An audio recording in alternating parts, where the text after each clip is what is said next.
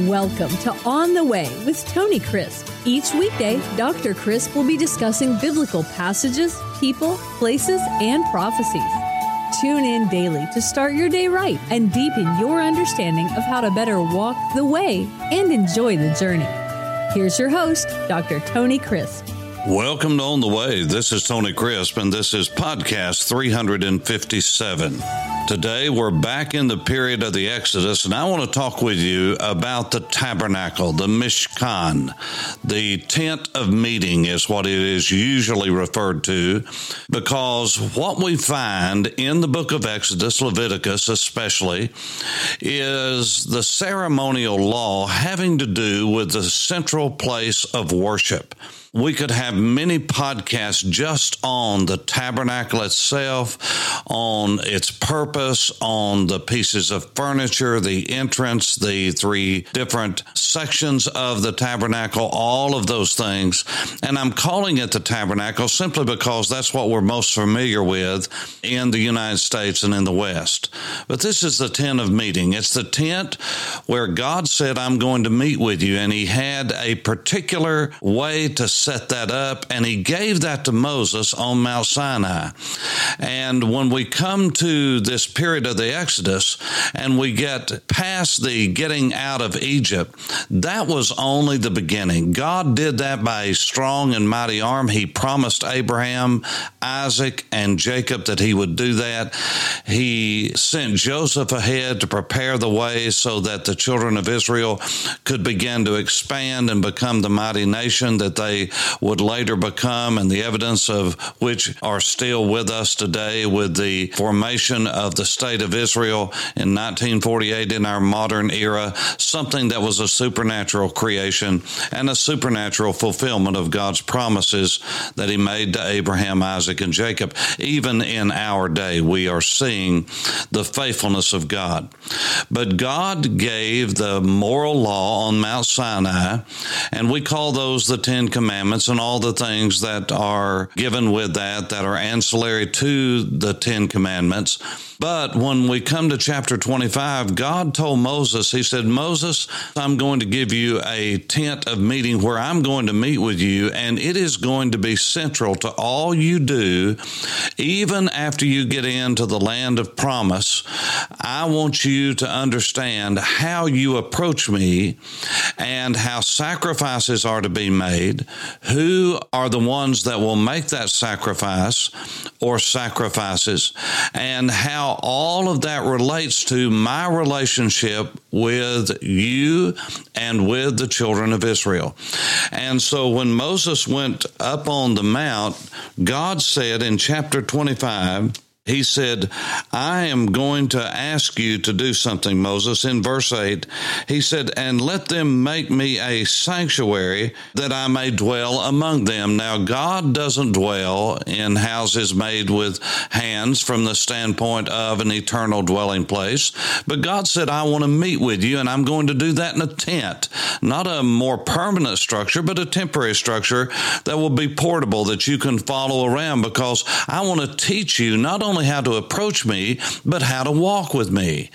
And he said, the first thing you've got to do is you've got to build this thing, and you need to do it not just any way you want to, but the way that I say to build it. And even in that specific schematic and blueprint, God was saying to Moses and teaching him so he could teach Joshua, so he could teach the elders, so they could teach the people, that God has specifics about how to come to him, how to know him, how to approach him, how to talk with him. This is very important, and we've forgotten this in our era of independence, where we just think we can come to God any way we want to. We have to come through the blood of the Lord Jesus Christ, clothed in his righteousness, washed and cleansed through confession, and then the doorway is open. But even we forget about that because we are not into ritualism. We are not into following any kind of pattern. We don't even teach our children many times to pray, and we think that's too high church, too spiritual.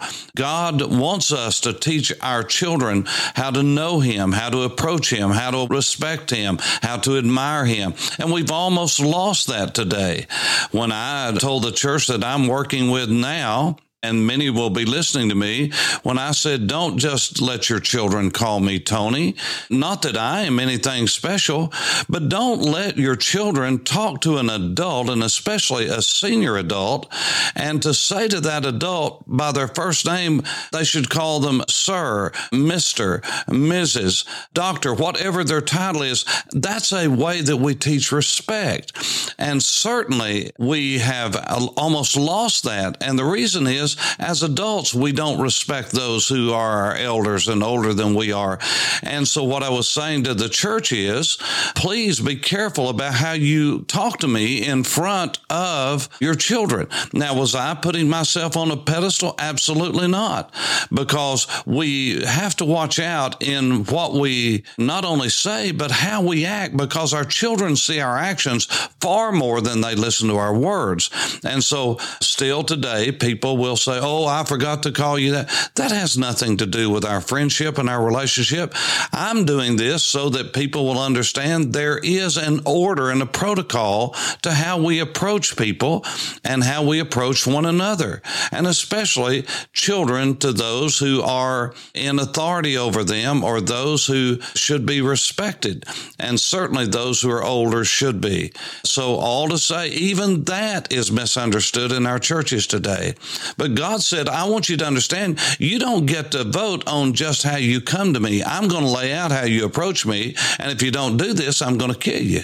You say, I can't believe you said that. You mean God would kill people? Yes. And not only will he kill people, he did kill people. The Torah is filled with people who tried to approach God in a way that he said you can't, and God killed them on the spot. Same thing happened in the New Testament church. Ask Ananias and Sapphira about lying to God and doing something publicly. Well, God killed them on the spot. And I can tell you, when the church was fresh and holy, God expected that the people learn through these early years the way that he did things. Well, the same thing's true in the Torah, and it's our example. Remember Romans 15:4, the things that were written aforetime, talking about the Torah and the stories of God in the Old Testament. These things were written for our learning, for our admonition, so that we might understand how to approach God, how to know God. Yes, the veil has been ripped open. Yes, the way has been made open. But we don't enter into God's presence flippantly. People scare me with the lack of fear of God. We've not only just lost the fear of God among the heathen and the secular of our land, but there is no fear of God even among the people of God. And God is to be feared. He's to be reverenced. He's to be exalted. He is to not be looked upon as good buddy Jesus. He's not good buddy Jesus. He's the creator God. He's the one that made everything.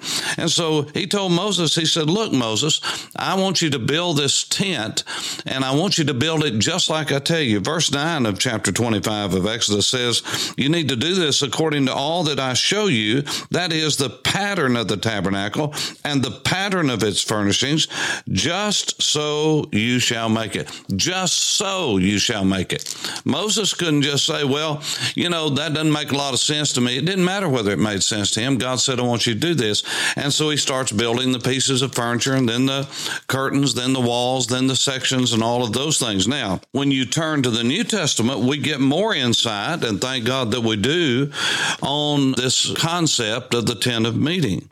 Chapter 9 is one of the greatest chapters on the tabernacle in the Bible, on this tent of meeting. Then indeed, even the first covenant had ordinances of divine service and earthly sanctuary. He's talking about the tent of meeting there. And what he's saying is there's sacrifices in the New Testament concerning worship and praise and service. Now, I just blew some of your minds. Some of your minds are just now blown off your head and outside of your body. Why? Because I mentioned sacrifices. Jesus sacrificed to pay for our sins. But according to the Word of God, and I am going to show you over the next few podcasts and in this Exodus period, the period of the Exodus, that even in the New Testament, there are sacrifices. The book of Hebrews says that we offer the sacrifice of praise. We offer the sacrifice of giving. We offer our lives as a living sacrifice. There are sacrifices in the New Testament, just like in the Old Testament. Are you telling me, Pastor Tony, that we are saved through the sacrifices of praise and giving? No. We're saved through the blood of Jesus. You ought to know better than to even ask me that and to even question that. But neither were these people in the Old Testament saved through their sacrifices. It was impossible that the blood of bulls and goats could ever take away man's sin. And that's exactly what Hebrews chapter 10 and verse 4 says, for it is not possible. Hebrews 10:4. It is not possible that the blood of bulls and goats could take away sin. They were not saved through their sacrifices. They were saved through faith by the grace of Almighty God, looking forward to God providing the sacrifice for sin. You say, well, I just don't believe a lot of them got that. Well, it sounds a whole lot like us today. I believe there's a lot of people sitting in the churches that don't get it. I think there's deacons that don't get it. I think there's pastors that don't get it. Are you judging and saying you believe that some pastors and some deacons and some church members are not saved? That's exactly what I'm doing. That's exactly what I'm doing. And they didn't get in the Old Testament, didn't get in the New in many cases. Now, some did, just like some do today.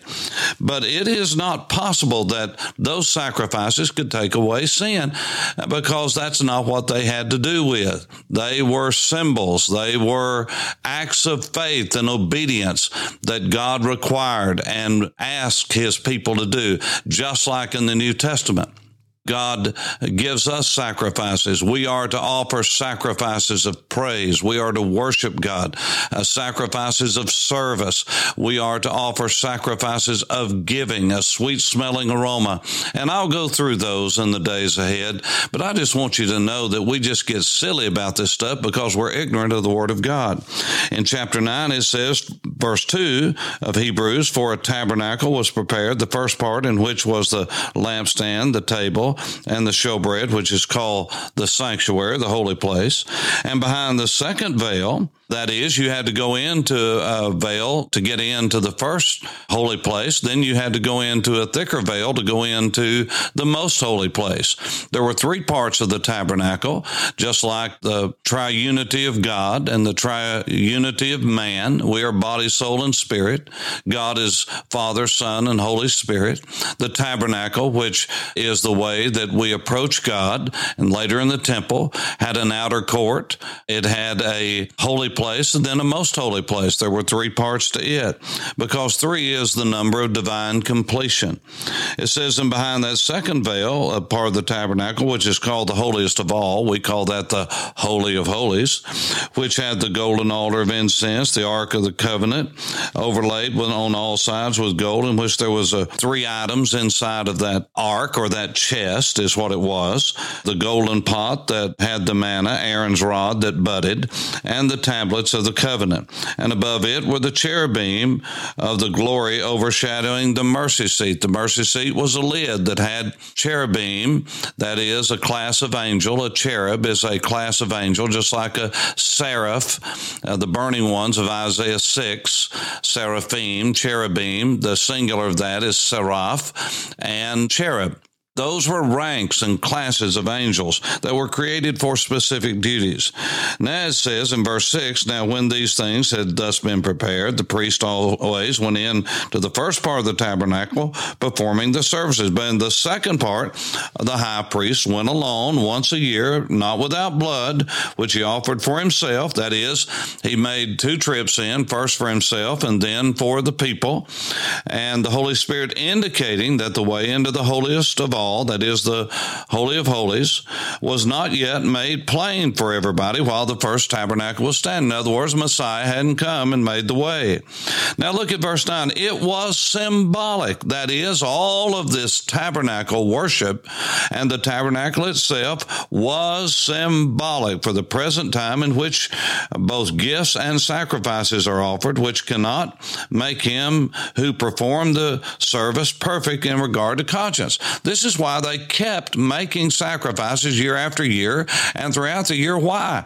Because the blood of bulls and goats could not take away sin. You still realize that you needed to make a sacrifice. But the Lord Jesus, once he had made a sacrifice, the Bible says he forever sat down at the right hand of God. He said, the debt's been paid. Tetelestai, it's finished. He paid the debt. But the work of salvation is not finished, and it will not be realized until all of God's children have glorified bodies and there is a new heaven and a new earth. But the scripture says that all of this, all of these accoutrements, all of these elements, all of these pieces of furniture and all the different sections of the tabernacle and even the way that it was constructed, the way it was set up, the way everything was done, the scripture said that all of this was for our learning. Now, in chapter 9, verse 22, it says, and according to the law, almost all things are purged with blood, and without shedding of blood, there is no forgiveness. That's 9:22. Therefore, it was necessary that the copies of the things in the heavens should be purified with these, but the heavenly things purified with better sacrifices. You say, okay, now wait just a minute. Are you saying that there is a worship center in heaven, a literal worship center, and that it is the real thing and what we saw in the tabernacle and in the temple, the first temple and the second temple, that they were only models, they were only copies of the real thing? That's exactly what I'm saying. Why? Because that's what the Bible teaches. Therefore, it was necessary that the copies, is verse 23, therefore it was necessary that the copies of the things in the heavens, the copies of the things in the heavens, he's talking about the tabernacle and all the elements, the pieces of furniture, should be purified with these, but the heavenly things, that's saying there were heavenly things, but they themselves with better sacrifices. What sacrifices? The sacrifice of Jesus. Look at verse 24. For Messiah, for the anointed one, for Christos has not entered into the holy places made with hands, not some tabernacle or temple here. These are only copies. The word is antitupos. That is, they're the antitype. They're just copies of the true, of the real thing, but into the heaven itself now to appear in the presence of God for us.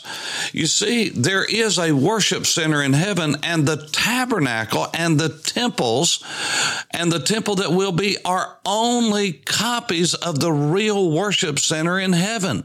You see, Moses didn't come up with this. God did. And he said, I'm going to let you have a glimpse of what it's like to know me in my fullness. And so I'm going to meet with you, but I'm going to meet with you and get you used to what you're going to see throughout all eternity. And that is the great worship center in heaven. So I've been asked over and over again in all of my years of ministry, do you really believe that there is a worship center in heaven? Yes. And I'll tell you more about that as we walk on the way. This is Tony Crisp. Thanks for listening to On the Way with Tony Crisp. Tune in every weekday for information on biblical passages, people, places, and prophecies. Fridays are for your questions. Email your questions to questions@tonycrisp.org. Then just listen for your question to be answered on Friday's podcast.